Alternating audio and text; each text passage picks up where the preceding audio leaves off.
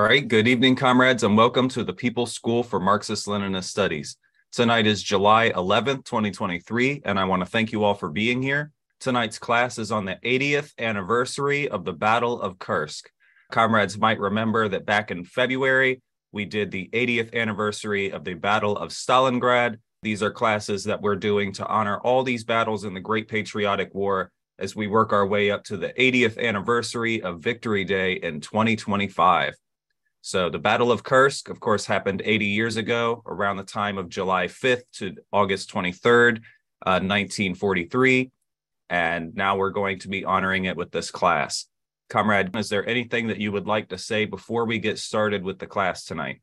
Absolutely, comrade. Good evening, everybody. Okay, the Battle of Kursk. So, as you know, the war between Germany and the USSR began in the summer of 1941. It was Operation Barbarossa. And it was a success for Germany at first until the Red Army was able to stop the Wehrmacht at the gates of Moscow in winter. Okay. A year later, 1942, Hitler does it again, this time in the south. And again, the Red Army is retreating, is being beaten basically until wintertime, Battle of Stalingrad. And they destroy Germans' Sixth Army, the very best they had. Okay, the third time is a charm. So Hitler is throwing the dice again, this time in the summer of 1943. There was his last chance because he thought during summertime the Red Army cannot fight that good. But this time they did. So here we go. We're going to talk about the Battle of Kursk. Began on July 5th, ended on August 23rd. 50 days, not so long, not like Stalingrad. Okay. And one thing, in that movie, you're going to see basically German tanks versus Soviet tanks. German tanks is basically the Tiger tank and the Panzer. The Soviet tank is a T-34, the legendary T-34. Now you're going to wonder which one is what. You're going to see them together, hitting each other. So an easy way to tell, the German tanks, Tiger and Panther, they have a massive muzzle brake at the end of the barrel, of the cannon, right? Massive, like a Viper head. When the T-34 is totally smooth, you can see that a mile away. Another thing, the turret of the T-34 is forward of the center of gravity. On the Tiger and Panther is exactly on top of the center of gravity. So you can tell also, okay? So that's to help you in the movie. Okay, comrade, let's do it. All right, so what we'll be learning today is briefly about the events between the battles of Stalingrad and Kursk. Then the Battle of Kursk, the largest tank battle in history and the significance of it to this day, relating the Great Patriotic War to today's war in Ukraine. As a matter of fact, comrade, this is incredibly special, is that all this battle of Kursk, especially in the south, is exactly where they are battling now, in the Kharkov region, okay, close to the Donbass. The prelude. Okay. In the dark summer of 1942, Hitler had launched Operation Blau in Ukraine and southern Russia, whose objective was a seizure of the Caucasus oil fields and the control of the lower Volga around Stalingrad down to the Caspian Sea.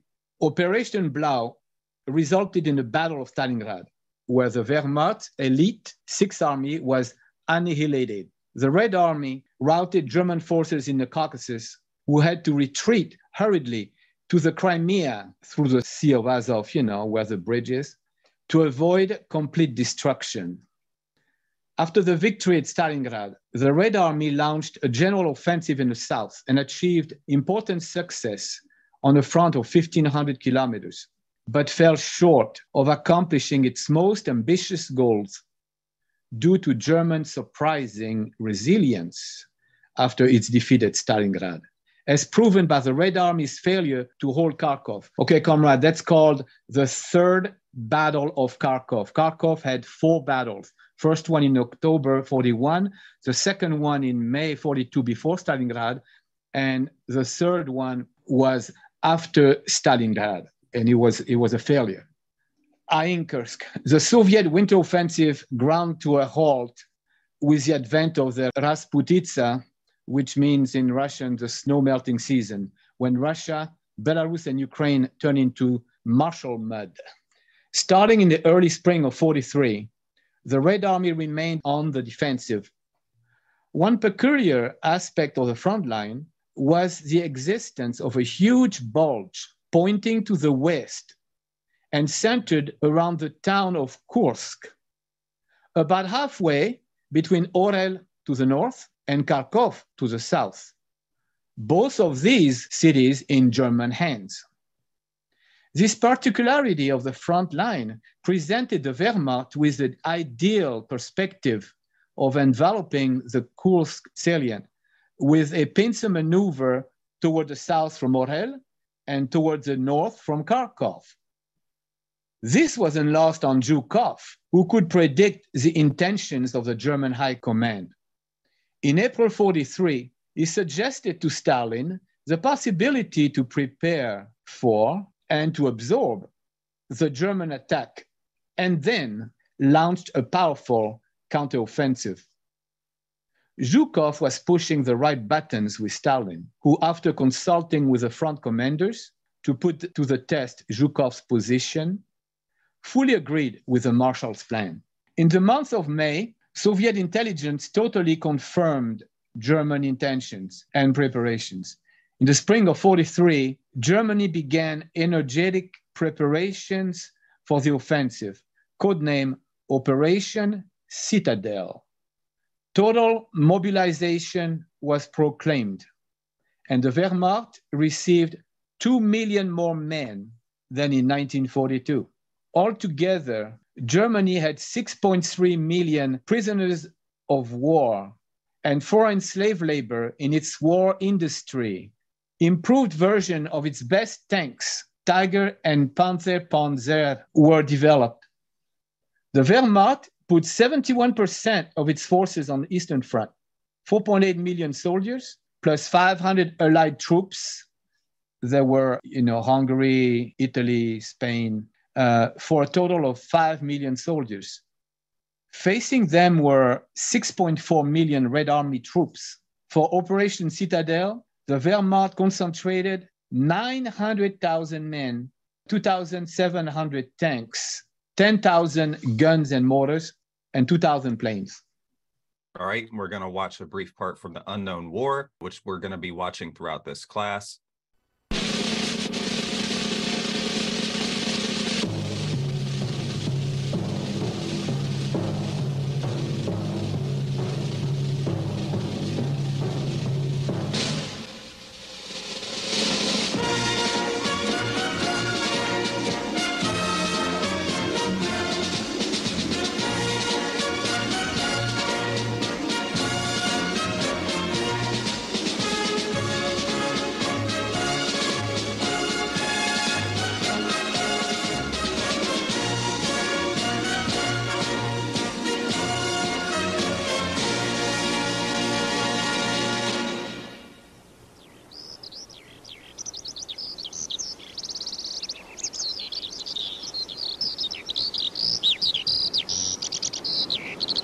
Hello, I'm Bert Lancaster.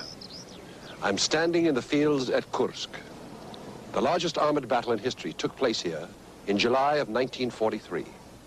Hitler planned to annihilate the Soviet army at Kursk and make one final effort to win the war in the East. Here, thousands of tanks, both Soviet and German, clashed in a battle of monumental size.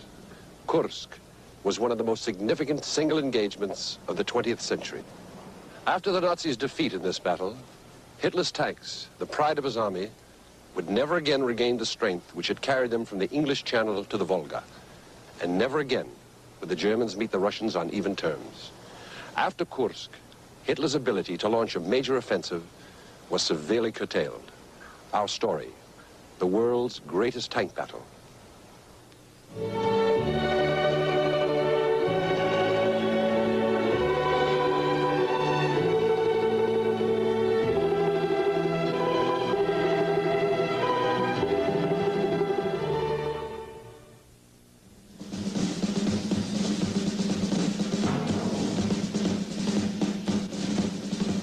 spring of 1943, the Red Army readied itself for its summer campaign.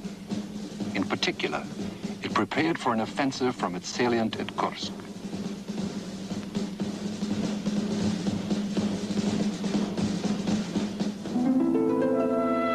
The winter had ended with a great Soviet victory, the capture of an entire German army at Stalingrad.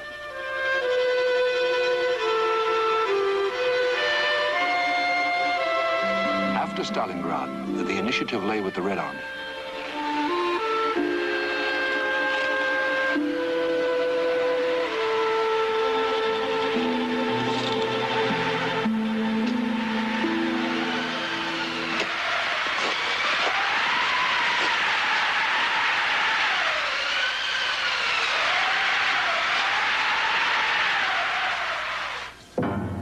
Humiliated by his defeat, Hitler hungered for revenge.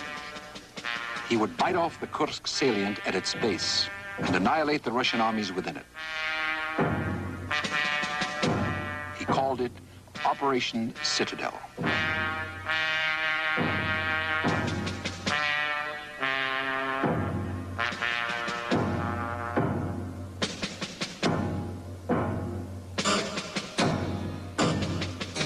On April 15th, 1943, Hitler called for a victory that would shine out like a signal beacon to the world. And Nazi Germany responded with solemn vows.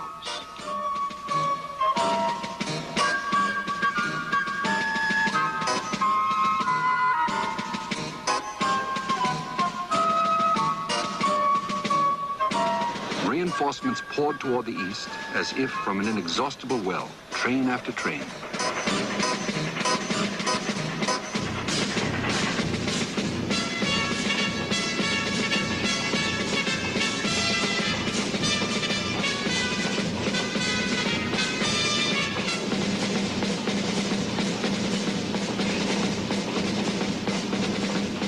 Rich with slave labor from all over conquered Europe, German arms production had increased.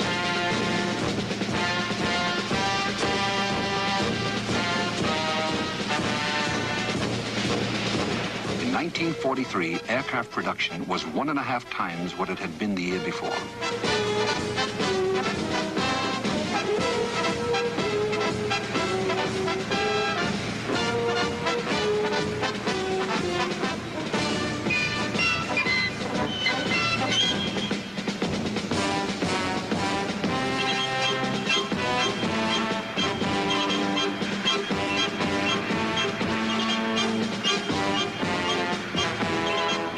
Double the number of tanks came off the assembly lines.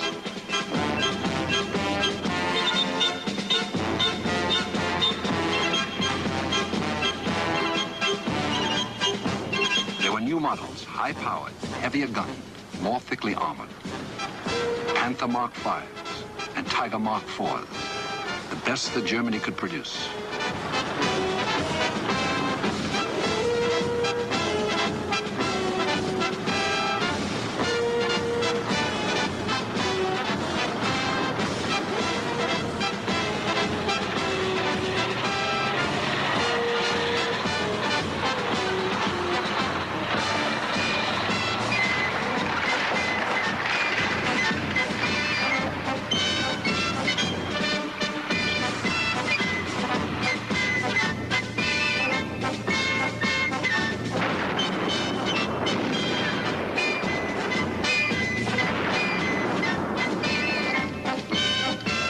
Proving grounds, they seemed invincible.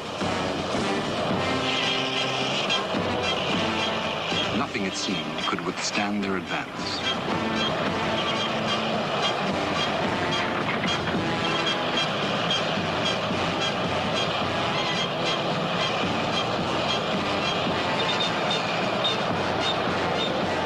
The Wehrmacht began to mass.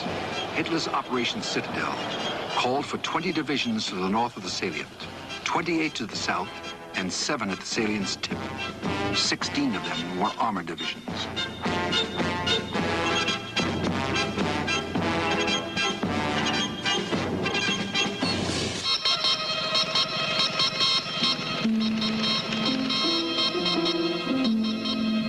The Russians watched the Nazis concentrate, counting.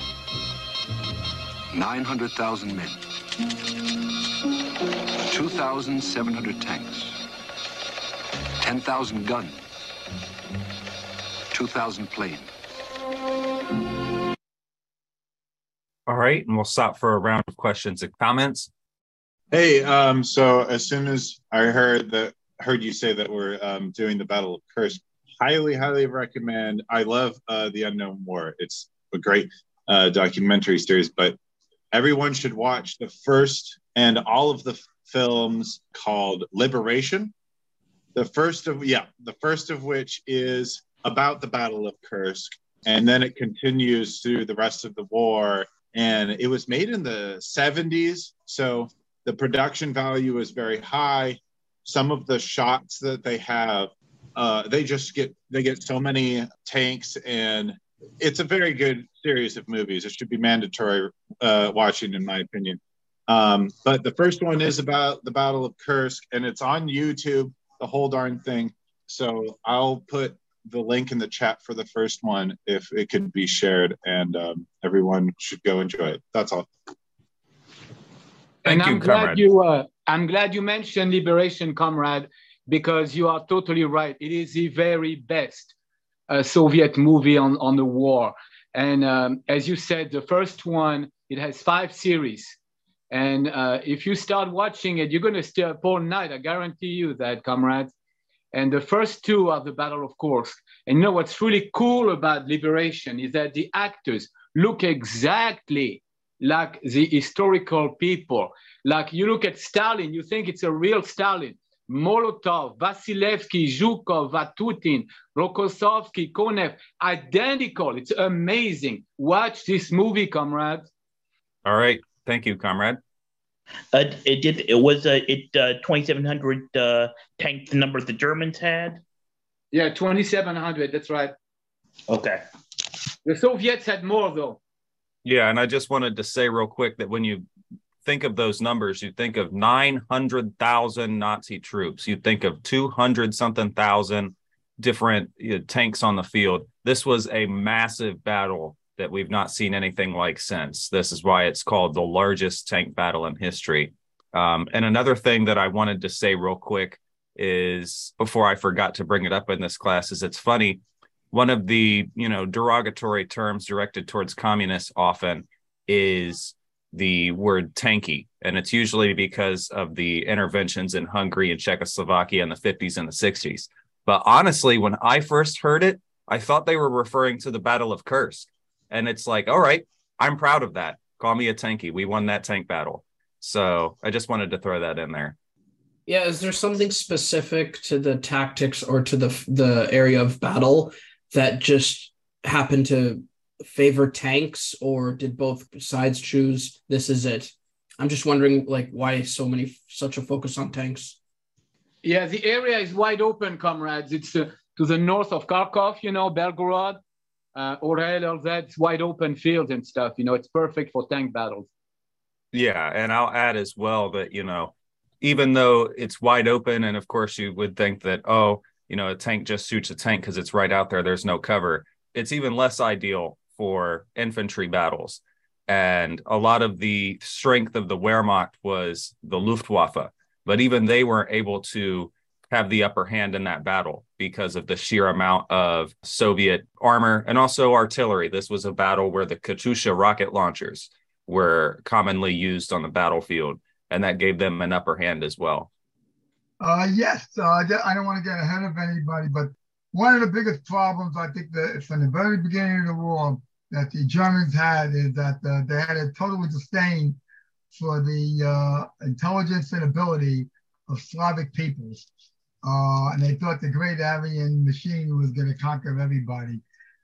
They learned that they failed to realize how much far superior the Soviet, in general, even the Russian clothing was in the winters when many of them froze to death, and the Russians, the Soviet soldiers were able to withstand the cold weather because their clothing was much better.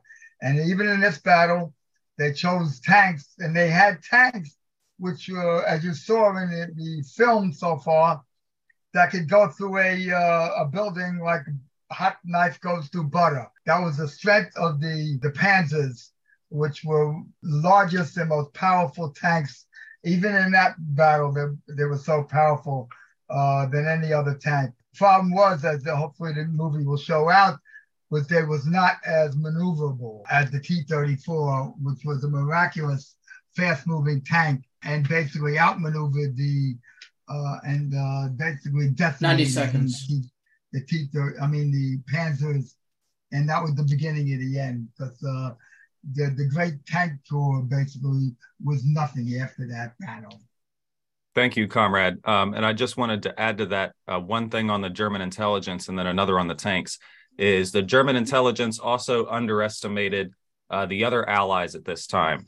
There was in Southern Europe, south of Italy, fascist Italy, there was, I forget what the name of the operation was. It was basically they dressed up a dead British person and some sort of British Royal Naval garb with fake note that said that they were going to invade Greece and Sardinia. What they did was they crossed over and invaded Sicily, which was the start of the liberation of Italy. And so that really, distracted Hitler because it was a complete surprise.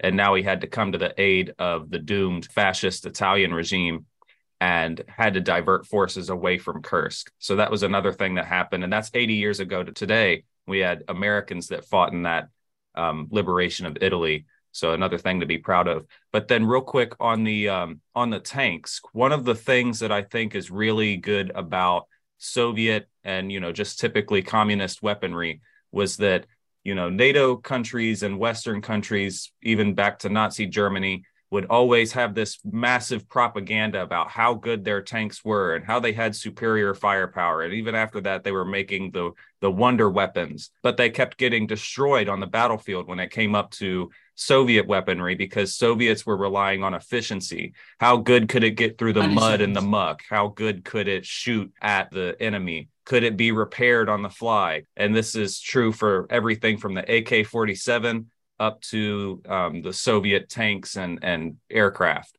So I just wanted to add that in there. Yes, I was going to say something similar to what you were referring to as far as the advantage of the Soviet weaponry. And that is that even today, Russians have inherited that advantage in Soviet weaponry because you saw all of this propaganda about how great the German Leopard tanks were supposed to be. And then they ended up getting destroyed on the battlefield in Ukraine like nothing. And it's because the Russians learned from the Soviets how to build weapons, not just for show, not just for, just some fancy technology, but how to build something that was reliable, that they could fix easily. So yeah, that's something I just wanted to throw out there. All right. Thank you, comrade. The Nazi doctrine and the armed forces of Germany, they were mostly from the farms and the working class. And how did they manage, to sacrifice their lives for the corporations, the German corporations, just like rats? You see, those people, like I am from the experience of the Eritrean-Ethiopian war, and most of the people who fight on the side of the ruling classes are poor, like in the case of Ethiopia, peasants and workers and some members of the intelligentsia. And basically, they are not animals. They have some level of consciousness, but their level of dedication and sacrifice against like the Soviet Union, which they could have understood by reading because they were literate. And how did spiritually they were like, to me, they were like savages.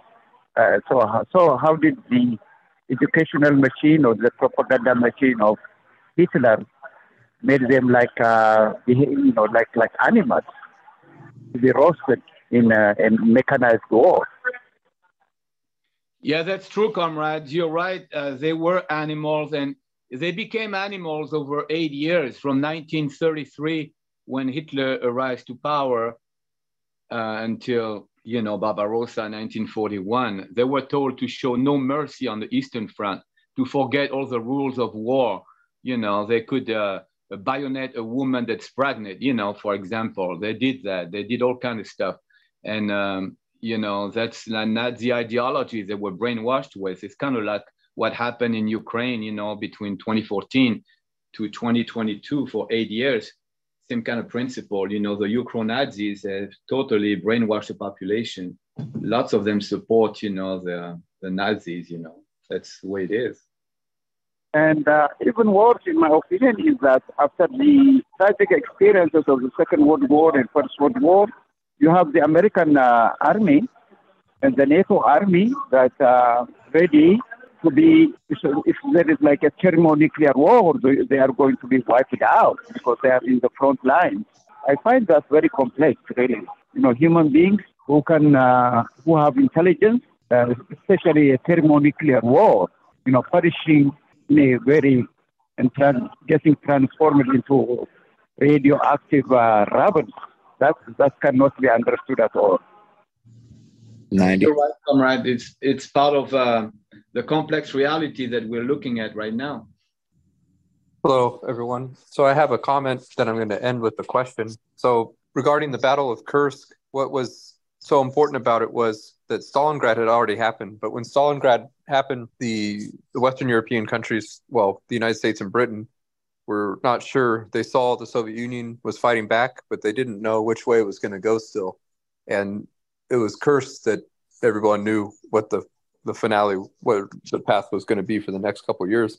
But from the onset, what is not really known in our country is that the Soviet Union was arming and training Weimar Germany. That's the 1920s Germany. They had a thing called the Reichswehr. It's different military under different period. And they were collaborating with the Soviet Union. They had within the Soviet Union a secret tank school, an infantry school, an airplane school, and an artillery and chemical school. And what the deal was that the Soviet Union was going to modernize its technology with German advanced technology. And in turn, they were going to rearm Weimar Germany, which at the time had the second largest communist movement in the world outside of the Soviet Union. And Berlin was called, like the Red City was what it was called. But as you know, the capitalists created or supported the Nazis, and the rest is history. But a lot of the Wehrmacht and the Nazi officers were actually classmates with Soviet officers, which goes into the so-called Great Purges, which is why they actually happened, was that the Nazis really did have collaboration with the Soviet officers. But from the onset of the war, immediately, as soon as it happened, the Nazis knew that they were going to lose because of the resistance of the Soviet Union. And they knew it immediately as soon as it started. So that's why they collaborated with Britain. And so that's my question to the People's School, to anyone here or the directors. What was the difference in the responses and the diplomacy between the Soviet Union and England, which was not supporting, but the Soviet Union and the United States, which did support? Because we mentioned at the last class, Lend-Lease, which came at a very important time for the Soviet Union. It was spearheaded by FDR. Right? Yeah, you're right. Actually, the Roosevelt administration was more favorable to the Second Front, and Churchill was putting the brakes on it, because he was always an anti-communist. I mean, so was Roosevelt, but not as much. So I guess he would explain, they wanted to bleed the Red Army white, but especially Churchill did. All right. Thank you, comrade. And I'll also just add on that I think a difference between, British and Russian relations and American and Russian relations is, other than the Russian Civil War and then the subsequent Cold War after World War II, our interventions against Russia, that many. And Britain was basically a rival of Russia for a while. So there's already a lot of tension there. And I think that's what led to Britain being more standoffish. And of course, they influenced the Truman administration, which then went ahead and turned around against the USSR. I believe Churchill and Truman were the ones that invented the lie about the Iron Curtain. So I hope that answers your question. Comrade General Secretary Angelo from New York, you have the floor. Yeah, I want to just add to this. If I'm incorrect, correct me. I believe it was Churchill when he was younger who said, we got to kill the Bolshevik baby in the cradle before it grows up. So Churchill was always anti-communist. And I want to mention that FDR's wife was speaking at Communist Party meetings. I don't know if people know that. She spoke at the meetings of American Youth for Democracy. She was a keynote speaker, which was the YCL, Young Communist League, changed its name to American Youth for Democracy. And she spoke at those meetings. And there were communists in the State Department in the Roosevelt administration. I don't know of any that were in Churchill. That's all. I want to add to that, comrade, that Eleanor Roosevelt, his wife, she established a friendship with Lyudmila Pavlichenko, the Soviet female sniper, the best in history, because she, after the war, she visited her and asked specifically to meet her again, you know. So they had a friendship going on. Even the husband was dead already. Thank you, comrades. And, you know, briefly as well, I believe Eleanor Roosevelt met with the bonus army or whoever it was that was protesting outside the White House in the 30s after the Hoover administration wouldn't the previous year. So just wanted to add that in there. I'll take these two hands real quick, and then we'll go ahead and get to the presentation. Excellent detail. I knew the Soviet Subway had military academies with the Chinese, but I didn't know they also had Weimar German. But what particular role did Lend-Lease play in helping bolster the Soviets or help with their war effort? Because I know they were facing shortages of trucks. Oh, Lend-Lease, okay. Yeah, Lend-Lease, yeah, it was important, especially psychologically. In reality, it was 10% of Soviets' war production, okay? 90% of the armament used during the war on the Soviet front by the USSR was produced by the USSR. 10% came from the Lend-Lease. And you know, something funny is they waited for the second front, right? And the Soviets did, of course, for 3 years. And the Lend-Lease, you know, gave the Soviet army a lot of food in cans, you know, like meat in can, you know, like Spam and stuff like that today, right? And the Soviet soldiers would eat that in the front. They would call it the second front, that the Spam can, you know, meat. Disgusting. All right. Thank you, comrade. Just a little tidbit, a little fact to add on to a lot of Nazis that came out of the Weimar Republic were ex-communists, right? It was the Red City. Berlin was the Red City. They were known as beefsteaks because they went to the brown shirts, right? Brown on the outside, red on the inside. I think this lends a little bit of credence towards the state of mind people were in Weimar, having their military capacity dwindled after World War One, having their productive capacity dwindled after World War One. They were interested in national, unification, et cetera, et cetera. Could you clarify that question?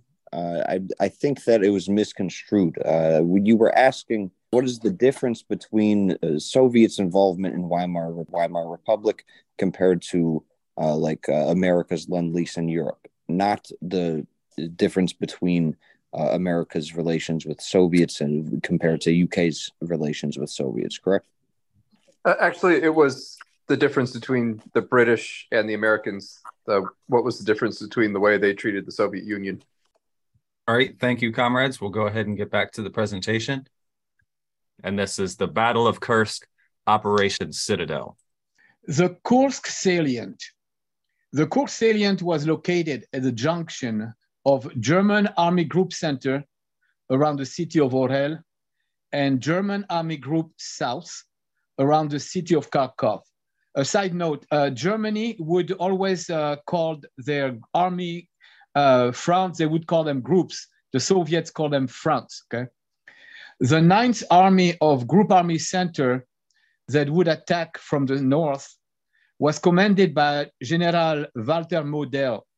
The 4th Panzer Army of Group Army South that would attack from the south was commanded by Marshal von Manstein. 3 elite SS divisions were part of the Group Army South. The 1st SS Panzer Division, Leibstandarte Adolf Hitler, which was Hitler's bodyguard troops. And when Hitler died, it was 2 of them who took care of his body under his orders, before he killed himself. The 2nd SS Panzer Division Das Reich that used the wolf angel symbol, the one that Azov Ukro-Nazis are using today. You see it every day on their uniforms. And then the 3rd SS Panzer Division, Totenkopf, which means death head, whose symbol is also widely used by Ukro-Nazi troops in the current war. And I just wanted to add real quick, salient just basically is a synonym for bulge. So when you hear that, that's all it means. Hitler's objective was to smash Soviet defenses with a tank avalanche. Inside the salient, there were 1.3 million Red Army men, 20,000 guns and mortars, 3,600 tanks. 2 armored colossus were waiting to collide head-on. The Soviet plan was to annihilate the enemy in both the regions of Orel and Kharkov, and to liberate the Ukraine up to the Dnieper River, as well as the Donbass. Konstantin Rokossovsky commanded the Central Front to the north of the salient, facing Model's 9th Army. Nikolai Vatutin commanded the Voronezh Front to the south, facing Manstein's 4th Panzer Army. Then Ivan Konev commanded the Steppe Front, kept in reserve. The whole Red Army Kursk operation was directed by 2 marshals of the USSR, the one and only Georgy Zhukov and Alexander Vasilevsky. The gods of war, German soldiers were captured who gave the day and time of the start of Citadel. It was July 5th at 0300. That was the time Vatutin and Rokossovsky chose to unleash an avalanche of Katyushas and artillery, the gods of war, on the enemy's battle dispositions. This shelling caused considerable confusion and great casualties on the Germans and disrupted their initial assault. The Wehrmacht attacked Rokossovsky's Central Front at 0530 and Vatutin's Voronezh Front at 0600, and a savage battle began, the first day of which Germany had lost 25,000 men and 200 tanks. By the second day, the SS divisions in the south had advanced 4 miles into Vatutin's front. And after 1 week, only 9 miles. All right, we're going to watch from the unknown war again. In the Kremlin, the Soviet High Command considered the options. The choice was between striking first or letting the Nazis attack and then reply. Stalin decided to let the Germans throw themselves on the Russian guns. The Soviet divisions in the salient were to set up box defenses with as many as 7 or 8 defense lines, echeloned 100 miles deep.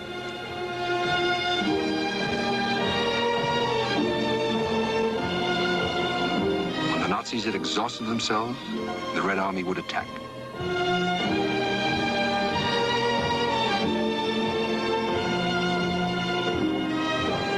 Stalin appointed Marshals Zhukov and Vasilevsky to oversee the operation. By 1943, Soviet industry had more than overcome the setbacks of the early part of the war. Though half its capacity had been lost at the outset, it was now outproducing Hitler's Reich. Deep behind the Urals, the mills operated day and night, forging steel for the Red Army's tanks and shells.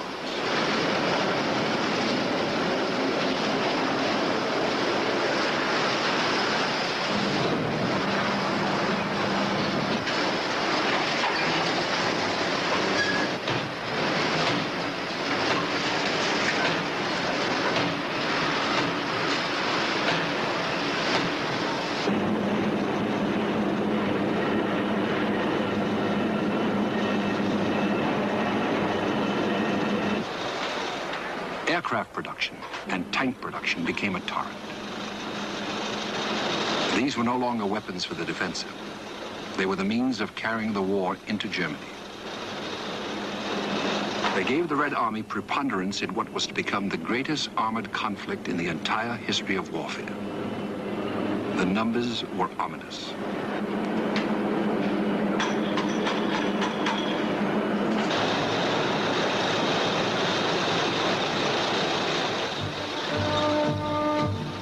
In 3 months, 500,000 freight cars rolled into Kursk. The Soviets crammed 10 field armies into the salient, plus 2 tank armies and 2 air fleets. 1,300,000 men, nearly 20,000 guns and mortars, over 3,600 tanks. 5 more field armies, a tank army, and an air fleet were in reserve. Marshal Zhukov arrived to supervise the preparations. The salient was 100 miles wide at its base and 75 miles deep, pointing west.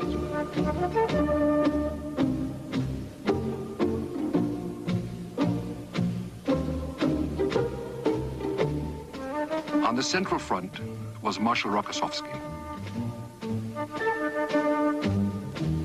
Marshal Vatutin commanded the Voronezh front. Marshal Konyev held the General Reserve. They were ready. They expected the Nazi attack somewhere between July 3rd and July 6th.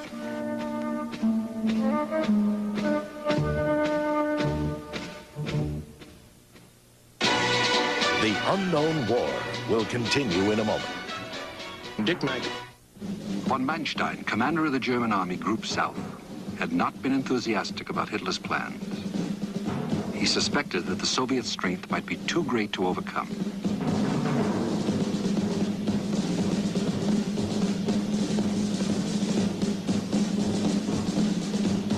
Himmler arrived to inspect the pride of the SS, 3 divisions of them.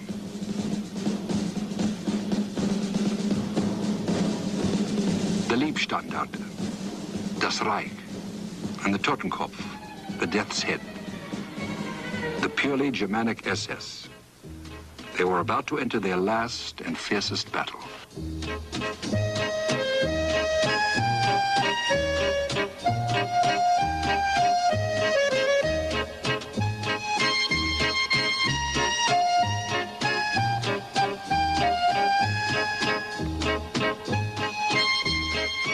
On the eve of the battle, Hitler announced, "Soldiers of the Reich, you are to take part in an offensive of such importance, the whole future of the war may depend on its outcome. More than anything else, your victory will show the world that the resistance to the power of the German army is hopeless."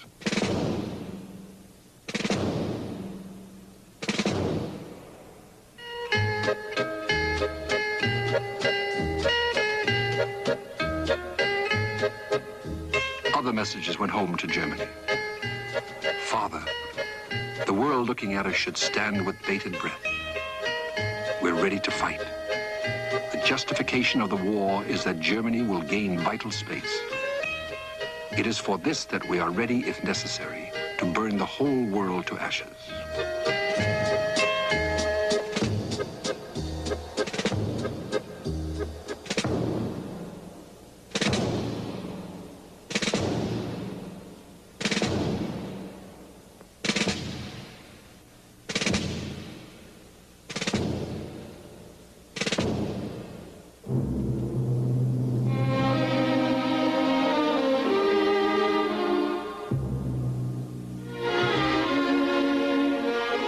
Inside the salient, too, the mail came and went.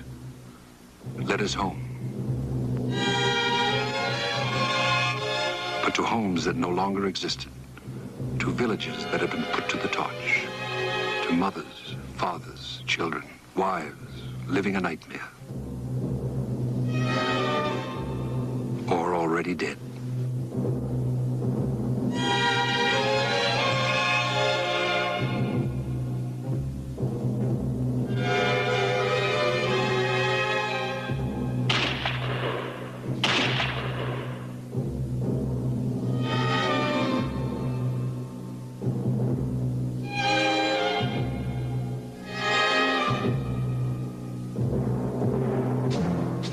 occupied lands, the soldiers' kin were fighting their long battle as partisans.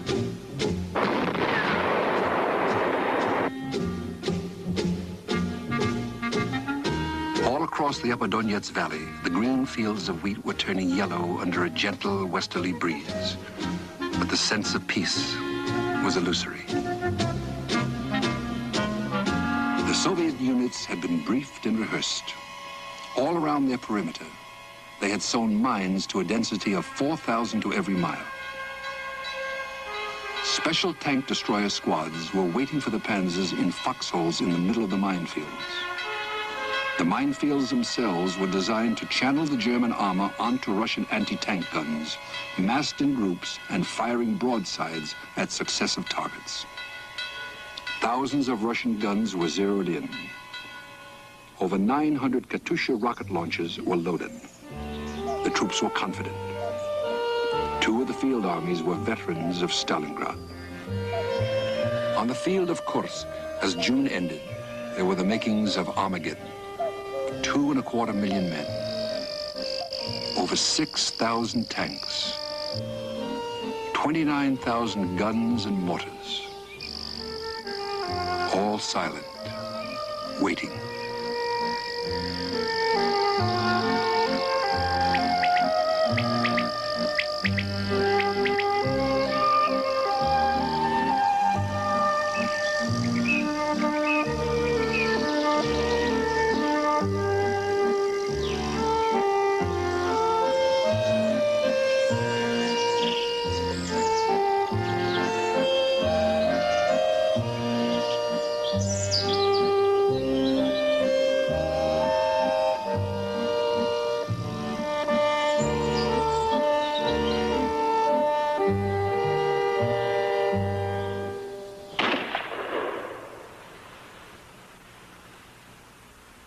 There was some casual shooting disturbing the quiet. A few snipers dueling to relieve the tension.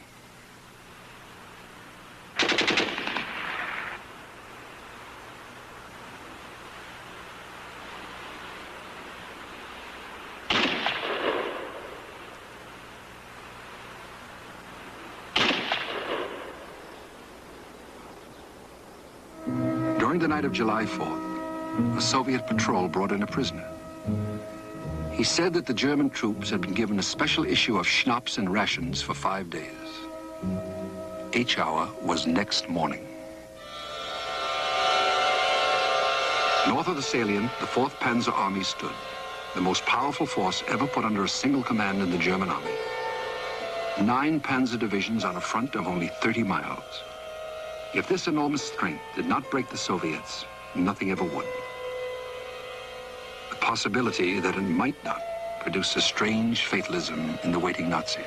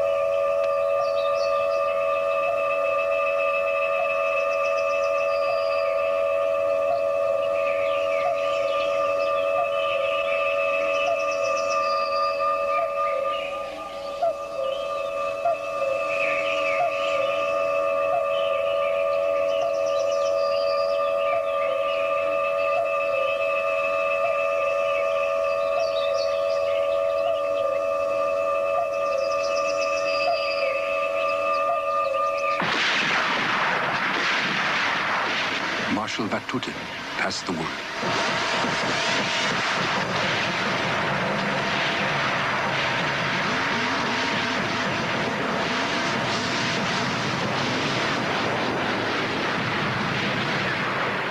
It was a colossal battle of attrition.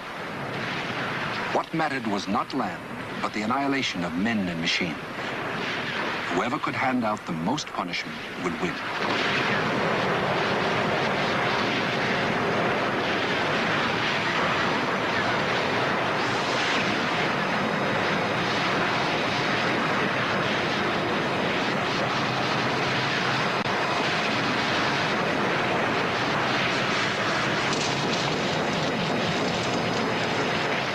Even before dawn, the Nazis began to suffer. The artillery strike had caught them in their concentration areas.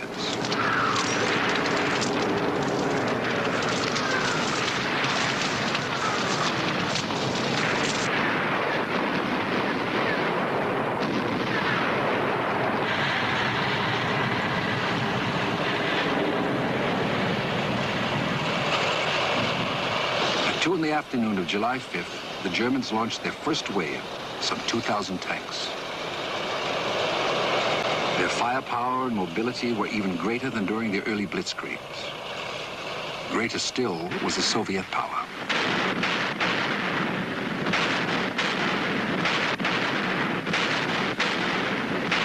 One Nazi crewman reported, "It seemed as if he were driving into a ring of flame."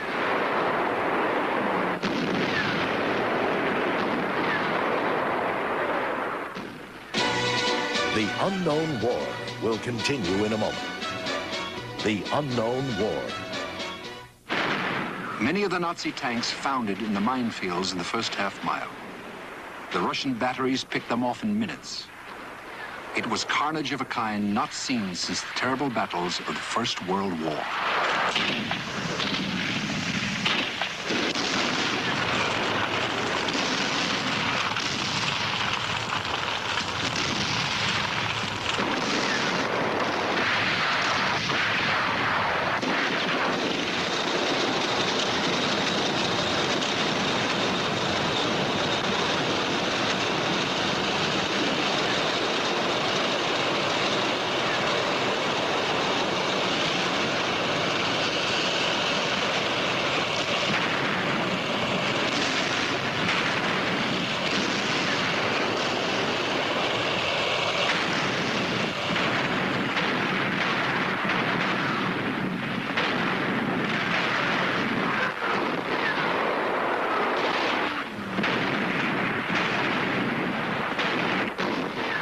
German tank commander said, "We had been warned to expect resistance. Never have I received such an overwhelming impression of Russian strength and numbers as on that day."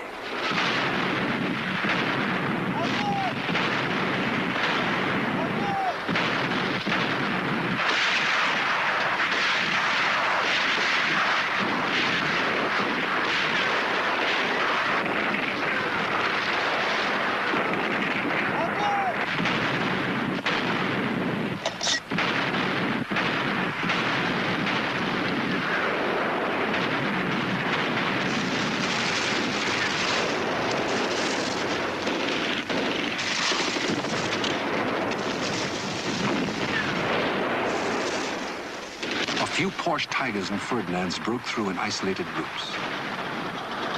The new Panther tanks were less successful. Everywhere they were hounded by the Soviet infantry.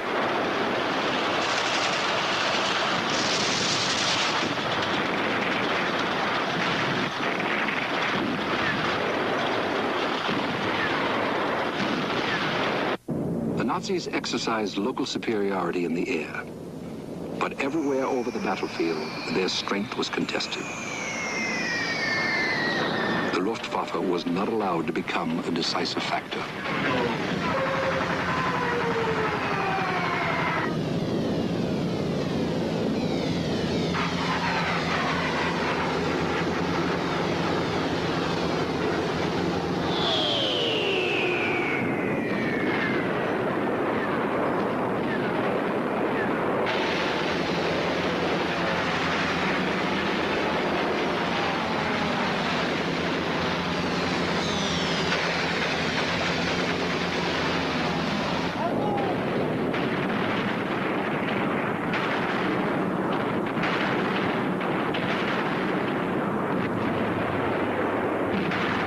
By the end of the first ferocious day, the Germans had lost 25,000 men and 200 tanks on the northern edge of the salient. And they were still mired in the first line of Soviet defenses.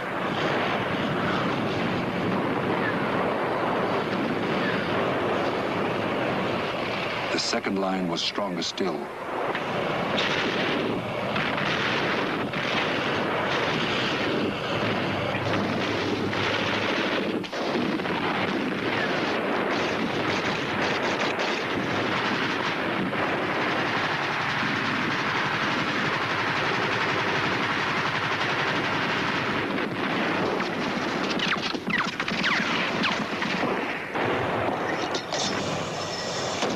southern flank of the salient, where the 48th Panzer Corps and the 3 SS armored divisions were attacking, the fighting was even fiercer.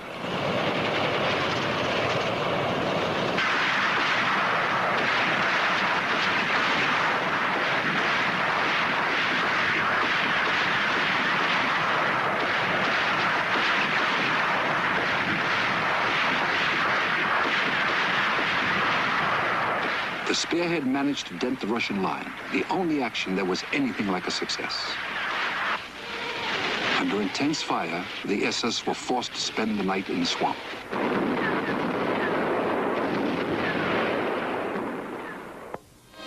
The sun rose at 4 o'clock on the second day of the battle, and with it came the Russian fighters. They destroyed 70 of 1 Panzer Division's tanks in 20 minutes.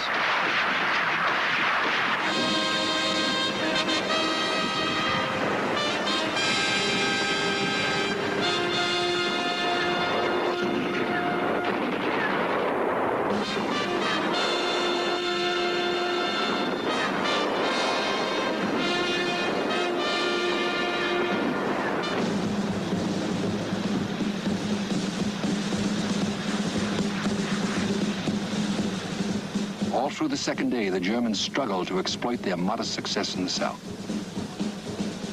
2 of the SS divisions clawed their way forward nearly 4 miles. The battle raged for a week. The Nazis poured in reinforcements. By the night of July 11th, they had driven a bulge 15 miles wide and 9 miles deep into Vatutin's front. All right, now we'll have our second round of questions and comments. And in the next section, I think we'll just combine it with the last section, but we wanted to show as much of that documentary as possible. Hey, comrade, I want to make a disclaimer on that video. Okay, so Lancaster made one mistake in this section here. Okay, he calls Vatutin, Rokossovsky, and Konev, he called them marshals. They were not marshal at the time. They became marshal a year later in 1944. The only 2 marshals of the USSR were Zhukov and Vasilevsky. And so Konev and Rokossovsky were made marshals by Stalin in 1944. But Vatutin, he never was, because the Ukro-Nazis from Bandera killed him in February 1944. He was still general. He would have been a marshal, but the Ukro-Nazis got him. Right. Thank you, comrade. Yeah, I just wanted to, I've been seeing a lot of, the ultra left, bringing back the, talk badly about the Molotov-Ribbentrop Pact as, as collaboration with the Nazis. But, this is a perfect example of what the Molotov-Ribbentrop achieved. Without those 2 years to build the steel industry and armaments, they would have probably been crushed by the Nazis at this battle, if they even made it that far. So I just wanted to, bring that up, that, I still see a lot of ultra-left saying that, the Soviets never should have signed the Molotov-Ribbentrop, but, this is exactly why they did it. All right. Thank you, comrade. Comrade General Secretary Angelo from New York, you have the floor. Okay. Let's not fall into a trap to think that this was all done, as far as the armaments by the Soviets. They had an alliance with the United States and England. Remember that. In this country, American workers went to factories and built armaments for the Soviets. Did you all know that? It was called the Lend-Lease, interestingly enough. The Lend-Lease, some people say, oh, it was nothing.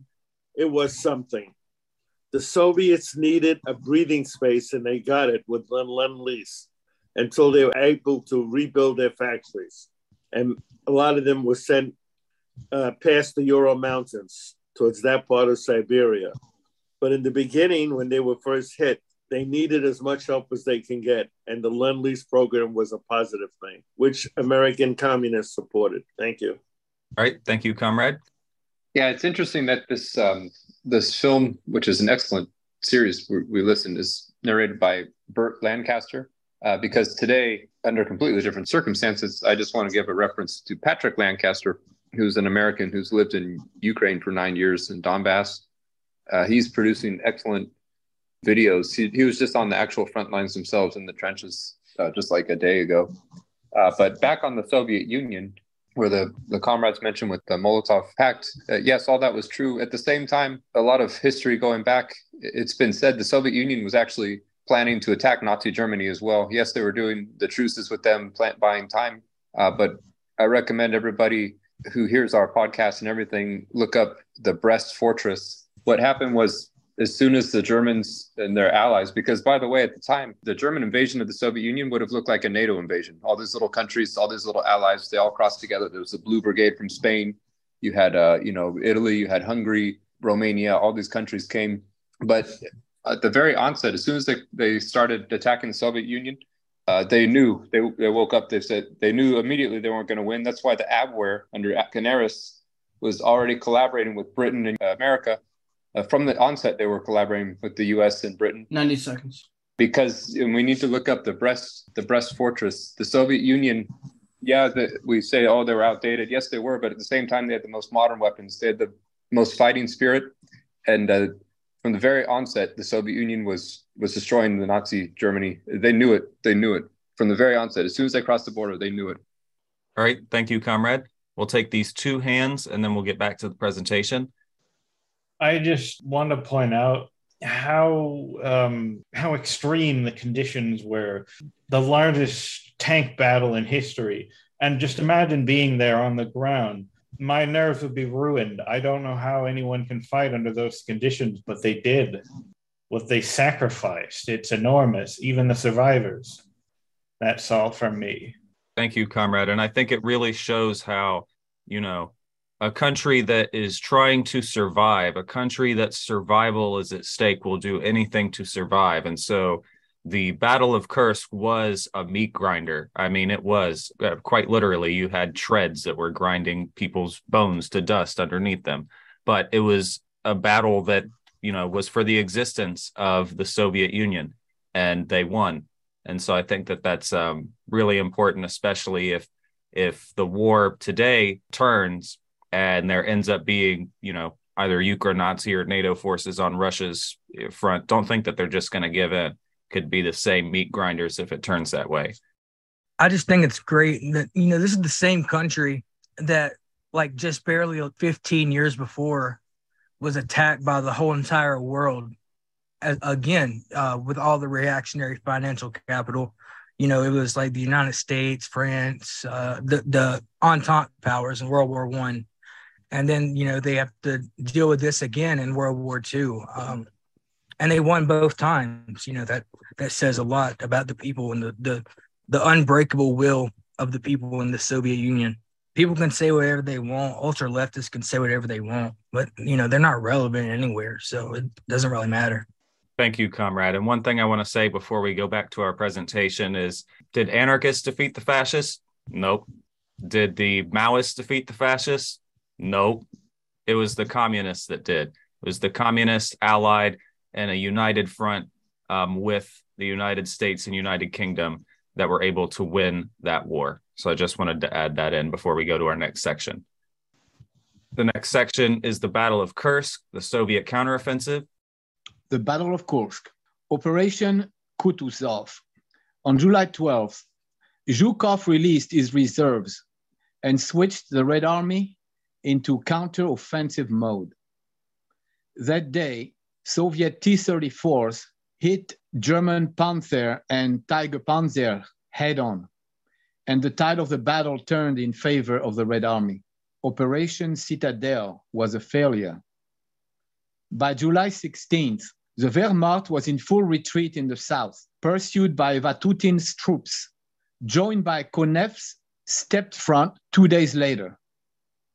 The Red Army's counteroffensive was given the code name Operation Kutuzov, after the Russian general who beat Napoleon in a patriotic war of 1812. Remember, comrades, the very first patriotic war was 1812 against Napoleon. And when Molotov named this war the Great Patriotic War, he was thinking of 1812, and it was a remake of that, this time against the Nazi Germany.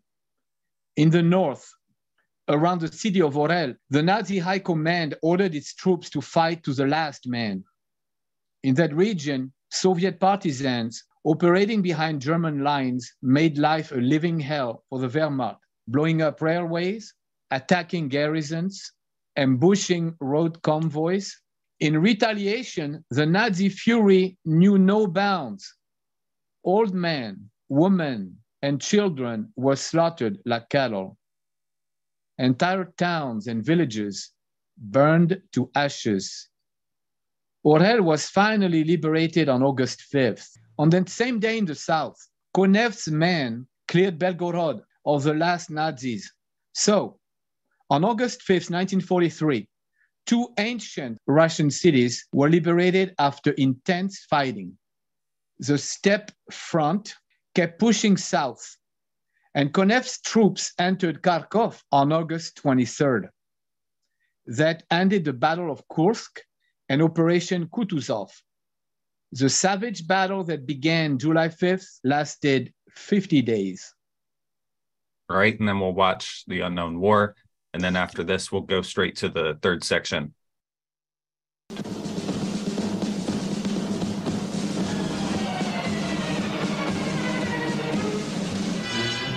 That night, Zhukov released his reserves, the 5th Guards Army and Rodnistrov's 5th Guards Armored Force.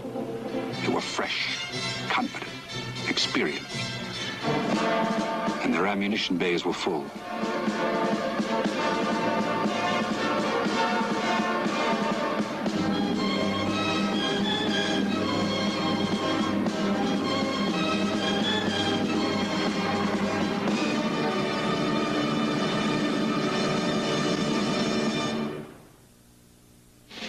The Unknown War will return in a moment. The Unknown War.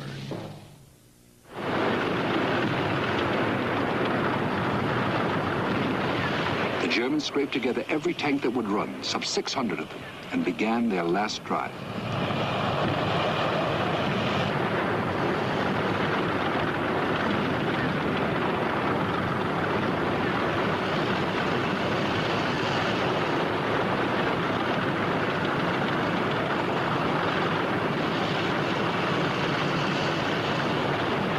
The main Russian battle tank, the T-34, faced heavier equipment, Tigers and Panthers. But while the German tanks outgunned the Russians, they were slower, and the Panthers could be set afire with ease through their lighter engine armor. The T-34s were faster, more maneuverable, and more numerous. Through the hot morning of July 12th, the two armies closed for the most terrible armored encounter of all time. A brutal slugging match in clouds of stifling dust and oily smoke. Just before noon, they met head-on.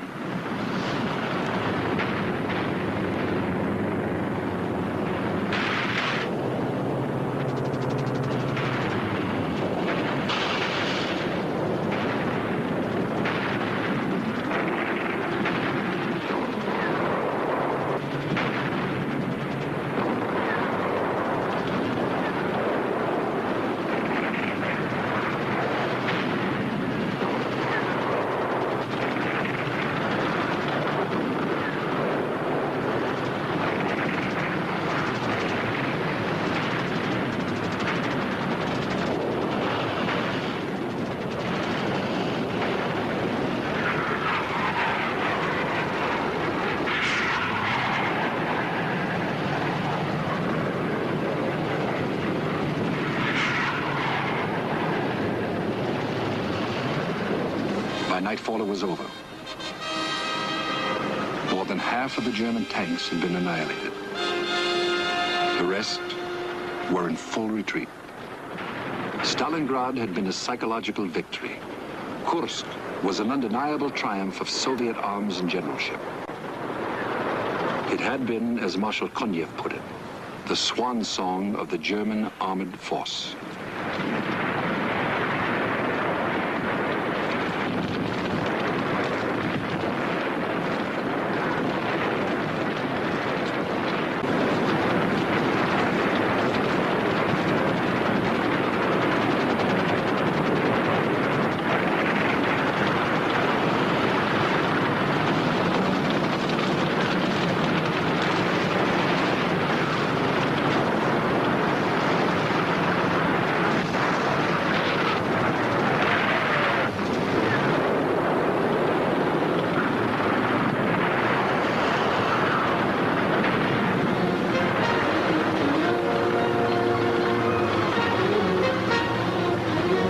Hitler ordered his field marshals to cancel Operation Citadel.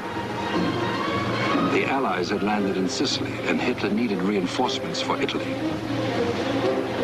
But in fact, Operation Citadel had already canceled itself.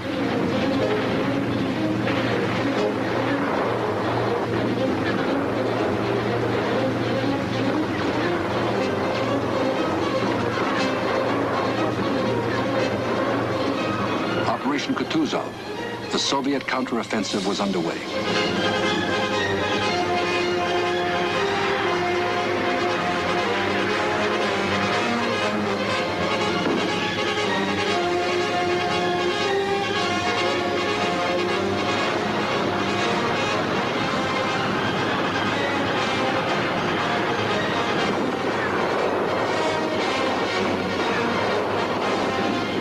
Nazis' broken divisions pulled back from the shambles, harried constantly by the Soviet pursuit. The Red Army rolled out of the salient towards Orel. Pszenice, Volhov, Hotinets were liberated. It was hard fighting. Though their armor had been used up, the German infantrymen were mostly young, healthy, and stubborn. Very few of them were ready to surrender.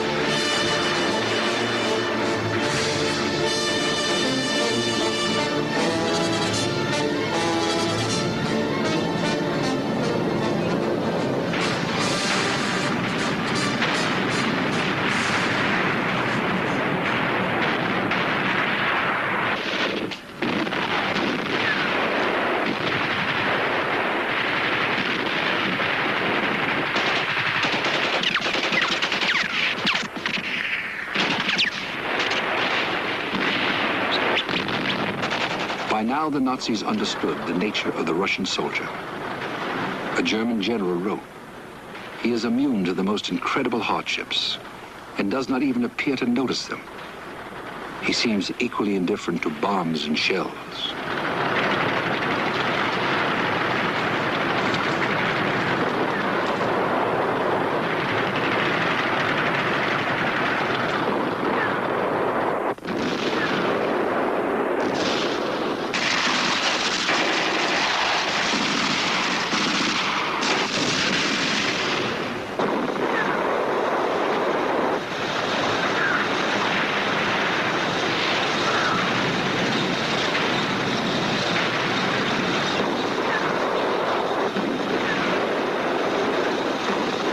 Withdrawing from the relentless Soviet pressure, the Germans destroyed everything behind them. They burned food stocks, razed farms and killed cattle, sowed the fields with mines, blew up the railroads.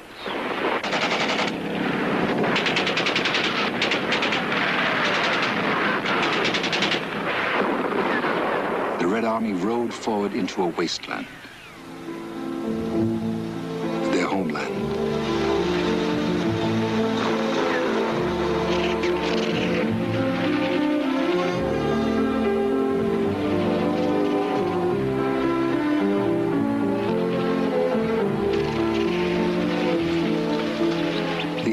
Had been under German occupation for 2 years.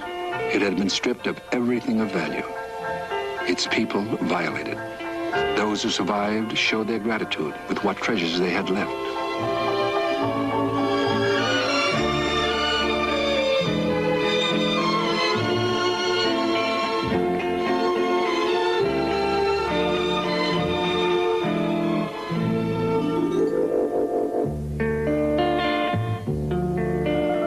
Perhaps the war was over for them, but peace would begin with nothing but memories.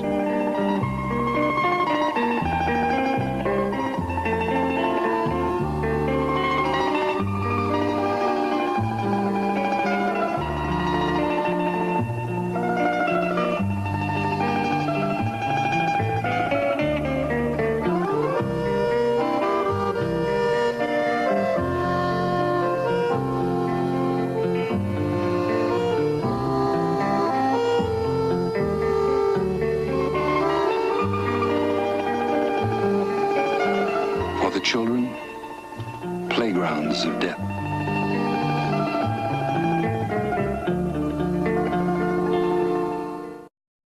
All right, this is the aftermath and the significance. Comrade, you have the floor. The victory salute. To mark the victories at Orel and Belgorod, a salute of 12 salvos of 120 guns was fired in Moscow. This was the first victory salute of the Great Patriotic War. There would be 300 such salvos ordered by Stalin in the remaining years of the war. The deep voice of Yuri Levitan, Moscow radio's star announcer, now uttered for the first time phrases that were to become like sweet and familiar music during the next 2 years. Tonight, at 24 o'clock on August 5th, the capital of our country, Moscow, will salute the valiant troops that liberated Orel and Belgorod with 12 artillery salvos from 120 guns. I express my thanks to all the troops that took part in the offensive. Eternal glory to the heroes who fell for the freedom of our country. Death to the German invaders. Marshal of the Soviet Union, Stalin. Turning the tide definitely. With only some slight variations in the wording, this was to become the consecrated text which Russia was to hear over the radio more than 300 times before the final victory over Germany and Japan. There was nothing fortuitous or arbitrary in the Russian decision to celebrate the victory at Kursk with those first victory salvos and fireworks. The Russian command knew that by winning the Battle of Kursk, Russia had in effect won the war. In retrospect, it can be said that if the Battle of Stalingrad was a political, psychological turning point of the whole war in the East, the German defeat at the Battle of Kursk was its military turning point. The Wehrmacht suffered a defeat from which it never recovered. After Kursk, the Nazi command was compelled to abandon its offensive strategy and to go over to the defensive along the entire German-Soviet front. This meant that the backbone of the German army had been broken. The strategic initiative was now unequivocally in the hands of the Red Army. This finally turned the tide of the war. All right, and we'll stop for a brief round of questions and comments if anybody has any. What I'd like to say just before we get to our wrap up is that this wasn't just something that was extremely important and significant to the Soviets or even just the communists in the world. People all around the world heard about the Battle of Kursk, and people all around the world understood just what it meant. And from that point on, basically the Nazis were in retreat. And if you compare that to just 2 years before, the world was worried that the Nazis were going to win because they had took huge swaths of Western Europe, Central Europe, Eastern Europe. They were heading towards Baku and they were turned back. And so it's very significant and it's something that we want to honor. Yes, depending on how much time you had, there's a beautiful video, which I've heard in the past, and beautiful, and I brought up. It's about 2 minutes.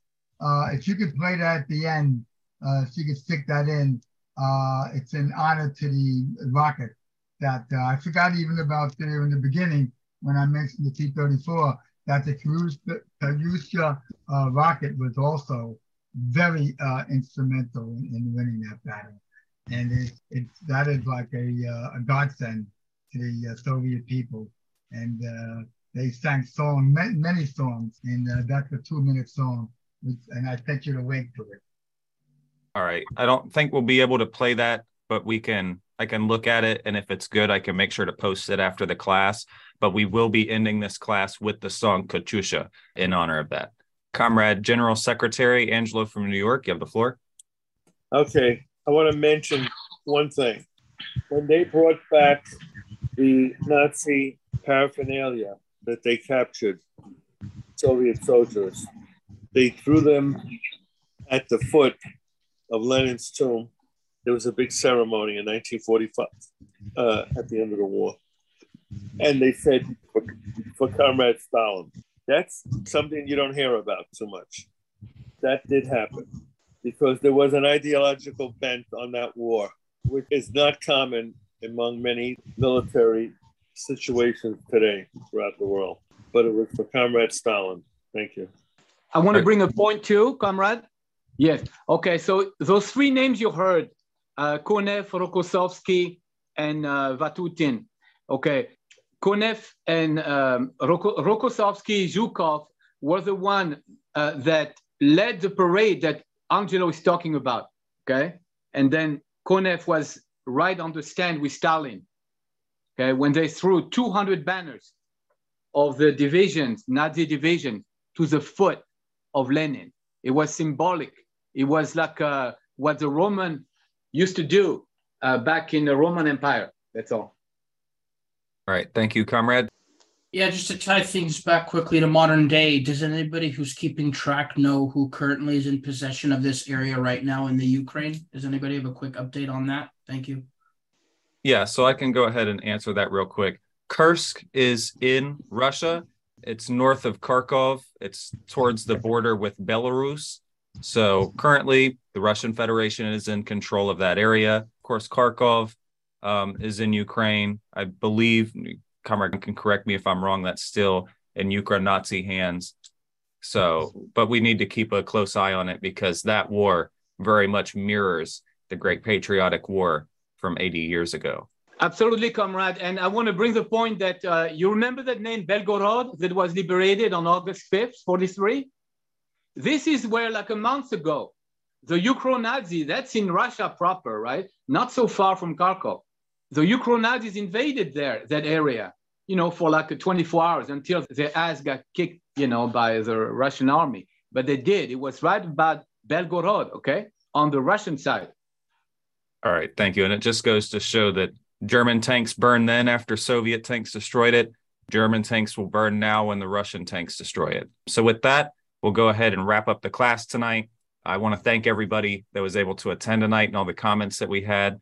Like we had said, we're going to go ahead and honor all of the major battles until the 80th anniversary of Victory Day. I believe the next one we're actually going to cover is the liberation of Kiev, which is, of course, going to be very significant as we relate it to the current day. And then New Outlook Publishers, give an update on that real quick. Thank you. Please visit our partner publishing house, newoutlookpublishers.store. Find a lot of great works, and of course relevant to the United Front, The Struggle Against Fascism and War by Georgy Dimitrov. It was a great read. Once again, newoutlookpublishers.store. Thank you. All right, thank you. And when you go ahead and buy books from New Outlook Publishers, you support the party and the school. So it really helps us out when you're able to do that. And lastly, our legal drive. So last year, almost a year ago by now, we were attacked and sabotaged by ultra-left wreckers that tried to steal the PSMLS and destroy the PCUSA. They failed, but they will be held accountable, and there are still things they took from us that we've not got back, like videos, imagery, audio, etc. That is why we still need donations to the legal drive. So if you can go ahead and donate anything, whether it's a couple dollars or more money, $20, $30, whatever you can go ahead and give. It doesn't have to be much. You can go ahead and go to partyofcommunistusa.net/donations. There will be a box that you can check off that says PSMLS legal funds and try to donate on Tuesday or Thursday so it's easier for us to sort through. And that money will go to the legal fund, and anything helps with that. Like I said, if you can give anything, whether it's only a couple of dollars, it's not necessarily, the quantity of money that you give us. That always helps if you can give us more. But it's the amount of people that show support for the school, the people that come to these classes, that enjoy them every week, that value this education and want to see us be able to go forward and keep doing what we're doing. Please go ahead and support us with our legal fund if you can. And before we go ahead and play Katusha to end off for tonight, Comrade General Secretary, is there anything that you'd like to say? No, there isn't any. Just I'm glad that the school is doing well. Thank you. All right. Thank you, Comrade. Thank you for watching this full-length class from the People's School for Marxist-Leninist Studies. For more information or to join our free classes, visit our website, check out our YouTube, listen to our streams on Spotify, and chat with us on Reddit.